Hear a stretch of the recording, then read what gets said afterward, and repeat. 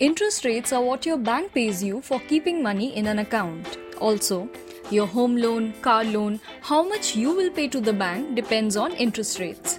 One of the things which interest rates are going to influence is your investments, and that's what we are going to talk about in this episode. I am Tanya Roy and you're listening to The Fourth Estate. Currently, the average interest rate on 5-year tax-saving fixed deposits in most leading banks is in the range of 5.3% to 6.75%, which is lower than the rate of inflation. So what other investment options does a salaried individual have in such a low interest rate environment? With me today is Mr. Rajesh Minocha, founder of Financial Radiance, a personal finance consultancy. Mr. Minocha has been working in the finance and technology industry for over 25 years. He has worked with multinational companies such as ICICI, HCL Technologies and Franklin Templeton. Welcome to the show, sir. A salaried individual who is not so aware of investment products other than bank deposits would depend on recurring deposits, savings deposits and fixed deposits for some returns. Also, managing separate investment products along with a job may prove to be a daunting task. So what investment options should they opt for, especially in a low interest rate environment?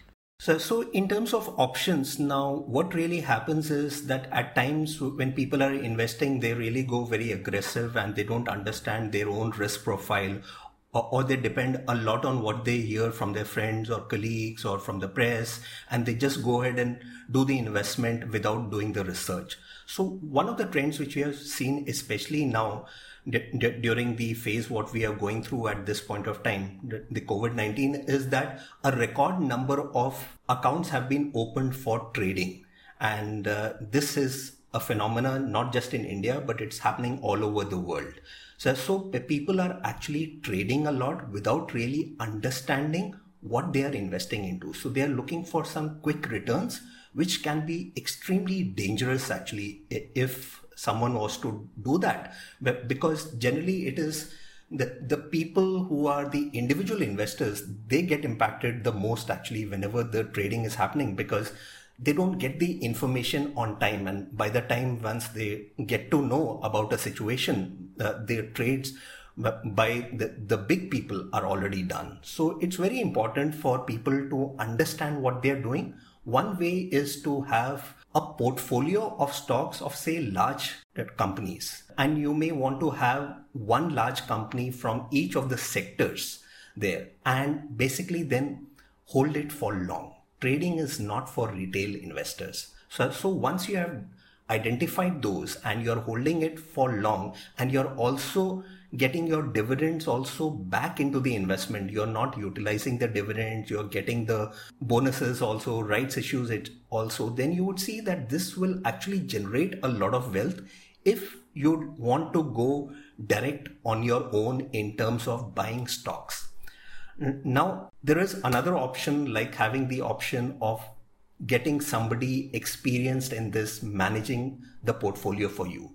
That is the job of mutual funds. Now, there is an expense ratio there, and based on that expense ratio, you are charged. So expense ratio basically takes care of the fund management charges, or it could be related to the research what they do or the distribution what they do. And then you have outsourced that activity to decide in terms of buying stock and selling stock. Now, someone is working, the person may not have that time to actively look at the stocks and do the investments there. So that if you let it to the professionals, that's the fund managers, to do it, then that can really be very useful in the long run. But we need to remember that we invest based on our goals, our risk profile and the time horizon. The beauty of mutual funds is it's got different products associated with each one of them, whether you're going for a debt fund or you're going for an equity fund. Within equity also, you could choose a large cap, mid cap, small cap. So there are different types of funds available. So once we have identified our own risk profile, then doing and investing that way is the best way, wherein you have outsourced the stock selection to a professional. So I would say that to be an extremely good strategy. But if someone does want to do the stock buying on their own, then I would suggest creating a portfolio of only the blue chips there and not to be very greedy there. in terms of getting the most returns, because investment is not gambling. So we just need to be aware of that. And then based on our goals, we do the investments. The government has launched floating rate savings bonds. In an environment where we are uncertain about where interest rates are headed, would investing in these bonds be safer than fixed deposits? Okay, so first of all, let me tell you about the floating rate bonds. What really happens there? Now, when the interest rates decline, that's the time when the yield goes up for you. And it works inversely. So when the interest rates are going up, the yields for you are going to decrease, because then there are better options available which can give higher interest rates. Then why would somebody be interested in buying your paper? So that way, then the yield for your paper goes down when the interest rates are going up. It's always in the inverse proportion there. Now, we have already seen that RBI has been decreasing interest rates. As an example, when I started working more than 25 years back, that time the interest rates were as high as 14 to 15%. Now you look at what are the interest rates right now. They have come down extremely low, which is also impacting retired people a lot, because they are dependent on that interest income. So there is a lot of impact there. But now the question is, how much will it go down further? Now, there are discussions about some of the developed markets where it has come down to 0%. And would it really go to that range in India? I don't think so. It can go there, because interest rates are also linked to inflation. Now, in most of these developed countries, the inflation is also down. Unless our inflation rate comes down to near zero, the interest rates are not going to fall that much. Having said that, would it really fall in future? Yes, there is a possibility of a fall, but perhaps once or twice, because the economy does need a push right now, looking at the situation we are into it. But once the economy starts picking up, then the government will not want to provide the additional benefits and the concessions. And that's when the interest rates will again start going up. I think we need to be very careful in terms of investing into floating rate bonds, because if there is a call of the issuer, if that goes wrong, then it can impact negatively. On the other hand, what is also important is to look at the returns after taxes, and there can be some lock-ins as well, or there can be a penalty if withdrawn earlier. So those are the options which we have to look at it. And if we are investing money for long term, and for long term, I really mean anything above 5 years, that's the kind of money which we should be investing in equity, because equity alone has the potential to beat the inflation in the long run. Considering gold's recent rally, how safe is it to invest in the yellow metal in the form of gold funds, ETFs, sovereign bonds, or even physical gold? Gold is needed as part of our asset allocation. So typically when we are preparing our own asset allocation there has to be diversification across asset classes. I mean, say if you're investing into equity and within that, if you're diversified, it is not enough. It needs to be diversified across the broad categories like equity, debt, real estate, gold, and cash. So money has to be divided across, and gold is a perfect way of doing it. But gold is seen as a hedge against inflation. So while it is needed as part of asset allocation, you may get it, say, between 5 to 10% of your total assets into gold. It should not be more than that, because gold is essentially a product which is underlying in dollars. When we look at the prices in India, this is also related to the exchange rate that we see the prices going up. And as the mining of gold keeps on increasing, and once there is lesser gold available to mine, then the value would certainly go up. But at the same time, we have to see that gold is considered as a safety haven. Whenever there is a problem going on, like, for example, the kind of issues we are into right now, the pandemic there. So people are looking for safety, and gold is the safest place to be because it is liquid. Once we see this uncertainty going away and situation stabilizing, we will see the prices of gold eventually then declining, and they will then even out, with say approximate returns of around 8% or perhaps around 10%. So basically just beating the inflation there. Now there are different products available, as you mentioned in the question itself. Jewelry is certainly not recommended unless it is needed for own consumption. Holding gold physically can also be a challenge. It can be a risk, or you need a locker, and then selling, of course, can also be a challenge that time. You can also get gold as a financial asset right now. So you need not have gold as a physical asset there. So there are different products available, like there are gold ETFs, there are gold funds, and then you've got sovereign gold bonds. Now sovereign gold bonds have got a lot of advantage there. One is it is issued by government, and you are assured of the highest purity there of the gold. So that way then you don't have to be worried whether the gold is the right gold what you have purchased or not. So it is very important. When you are selling it, you know that the purity is there because you've got it from the government. On top of it, government is also providing an interest rate there of 2.5% per annum. And if you buy the gold digitally, there is also a discount available on that. And if you hold it for 8 years, there is no capital gains on that as well. So I think it's a huge advantage. So minimum what you have to buy is 1 gram there. So depending on the gold price right now, you'll be able to get it. And then after 8 years, when you're eventually selling it, then depending on the gold price that time, you'll get your redemption value and it'll be completely tax free. It does not have a lock-in though. So after 5 years, you can still surrender it back, but there is some indexation related debt taxation. Before 5 years, it can only be traded on the stock exchanges. And that time, depending on whether there's a demand on it, you'll be able to sell it. Otherwise, you may find the liquidity there very difficult. So I would say gold is certainly needed as a portfolio, but certainly we should not go overboard looking at what has happened to the gold prices over the last 6 months or 8 months there. The pandemic has laid emphasis on the importance of emergency funds. What is the most appropriate investment product for an emergency fund? This is something which has become very relevant right now. But I would say it is not just now. This should be something which should be looked at all times. So what I would say, not just during this time, but always, we should have 6 months of expenses, including the EMIs, in emergency funds. Now, what are the investments which we can do in emergency funds? I would say your returns should not be the criteria. The criteria should be how safe is the money and how liquid is the money. Because if there is an emergency, you may need the money very fast. So there are different products available.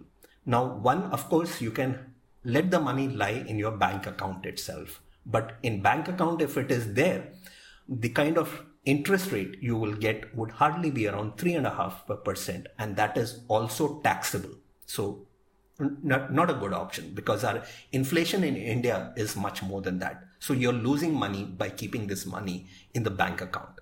Then there are fixed deposits which are available. Certainly a better option than the bank deposits. But then the challenge there is if there is an emergency, you will need to break the FD. And once you are breaking the FD, then there will be a penalty of 1% mostly for the tenure for which you had the FD running. So that minus 1% is the money what you will get. And also that will also be subject to taxes. It is still a good option there because the next product which I will talk about, liquid funds and ultra short bonds, they have one disadvantage. Before getting into that, the advantage of that is the returns there may be better than FDs, though they are also getting challenged now, but still they are able to beat FDs. And another advantage is there is no penalty, and with just one single day's notice, you can get back the money. The disadvantage is that what if your emergency is over the weekend? That's when you'll not get the credit into your bank account. I mentioned the money is available within 1 day, but if your emergency is over the holidays, then you'll not get the money. So I would say it needs to be the mix of these products, the liquid funds, the ultra short funds, and having some amount in FD. The returns are not important here. So it is important for that safety. And once this is an emergency fund, it should be used only for emergency purpose and should not be utilized just because we can see the money available there and, utilize it for luxuries. And one good thing investing in those funds is that if 3 years get exceeded, you get indexation benefit also, and then your taxation will be much, much lower, especially if you are in the higher tax bracket. What are the best options for an individual looking for lump sum investment? You can get lump sum by way of bonuses or by way of insurance premium which had a maturity, etc. Then what do you do with that money? So I would say it all depends on your goals there. If you think you would need back this money in the near future, which I mean is say within 3 years, if you need the money, then safety is important. Then you cannot put this money into equity at all. It is the return of the principal which is more important rather than return on principal. So what we really do here is that money gets invested into liquid funds and ultra short funds only. If you need the money in medium term, say between 3 years to 5 years duration, then there are those bonds which are available with the corporate bonds or the banking and PSU bonds or the short duration bonds. So there also the money can be invested lump sum.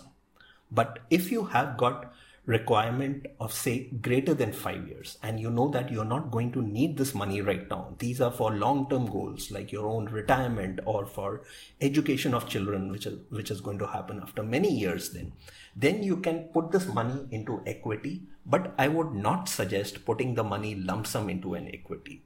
What if you put the lump sum money into equity today and tomorrow there is a major crisis and the markets fall? Now your entire amount has been invested at a very high rate known as the net asset value there, which means you're getting less number of units. Now in future, if the markets were to fall, first they have to recover to the original level at which you had purchased, and only then you will start making returns, which means there can be huge losses there. So whenever there is lump sum money available and you want to put it for long term, what is a good way to do is through a systematic transfer plan. What it means is, first of all, we put the entire money into liquid fund. From liquid fund, we do a weekly transfer into equity over 6 months, over 1 year, 1.5 years, 2 years, depending on your amount of money which is there. So that way, we are averaging out our investment into equity. So this behaves like an SIP product, which is also averaging out. So what we are doing is, we are not trying to time the market. Every week, the market will go through ups and downs. So when the market is up, you'll get less number of units. When the market is down, you'll get more number of units, and eventually it will all average out. And that's a very good strategy of investing. Now, the advantage of not letting the money remain in your bank account and do an SIP from there versus doing an STP from here is that your liquid fund, where you had initially invested, that is also generating returns higher than the returns which the money would have generated if the money was just lying in the bank account. So here you are getting higher returns. Plus, I would say another hidden advantage is that if the money is lying in your bank account, you might want to utilize that money for your wants rather than the needs there. And then you may not have the money remaining with you for long term. So if you have invested the money into liquid fund, it has gone out of your bank account. So now you know that this money is now going to get invested for your needs in future. In between, if you see that the markets have fallen, then you can even do a part switch. For example, say you've got 3 lakhs remaining in your liquid fund that time and the markets have really fallen. You may want to say do a part switch of 50,000 immediately rather than 5,000 or 8,000 weekly what you were doing it. Because the markets have fallen, you want to take advantage. Now, as we cannot predict the market, next week it may fall further. You do another switch that time of say 50,000 rupees that way. That way, we are able to have a tactical move as well, along with keeping it strategic in terms of investing it part by part every week until the time the liquid fund becomes zero and the entire money has moved into equity. That was an insightful discussion, sir. Thank you for talking to the Fourth Estate. Thanks very much. And thanks for listening to this episode of the Fourth Estate.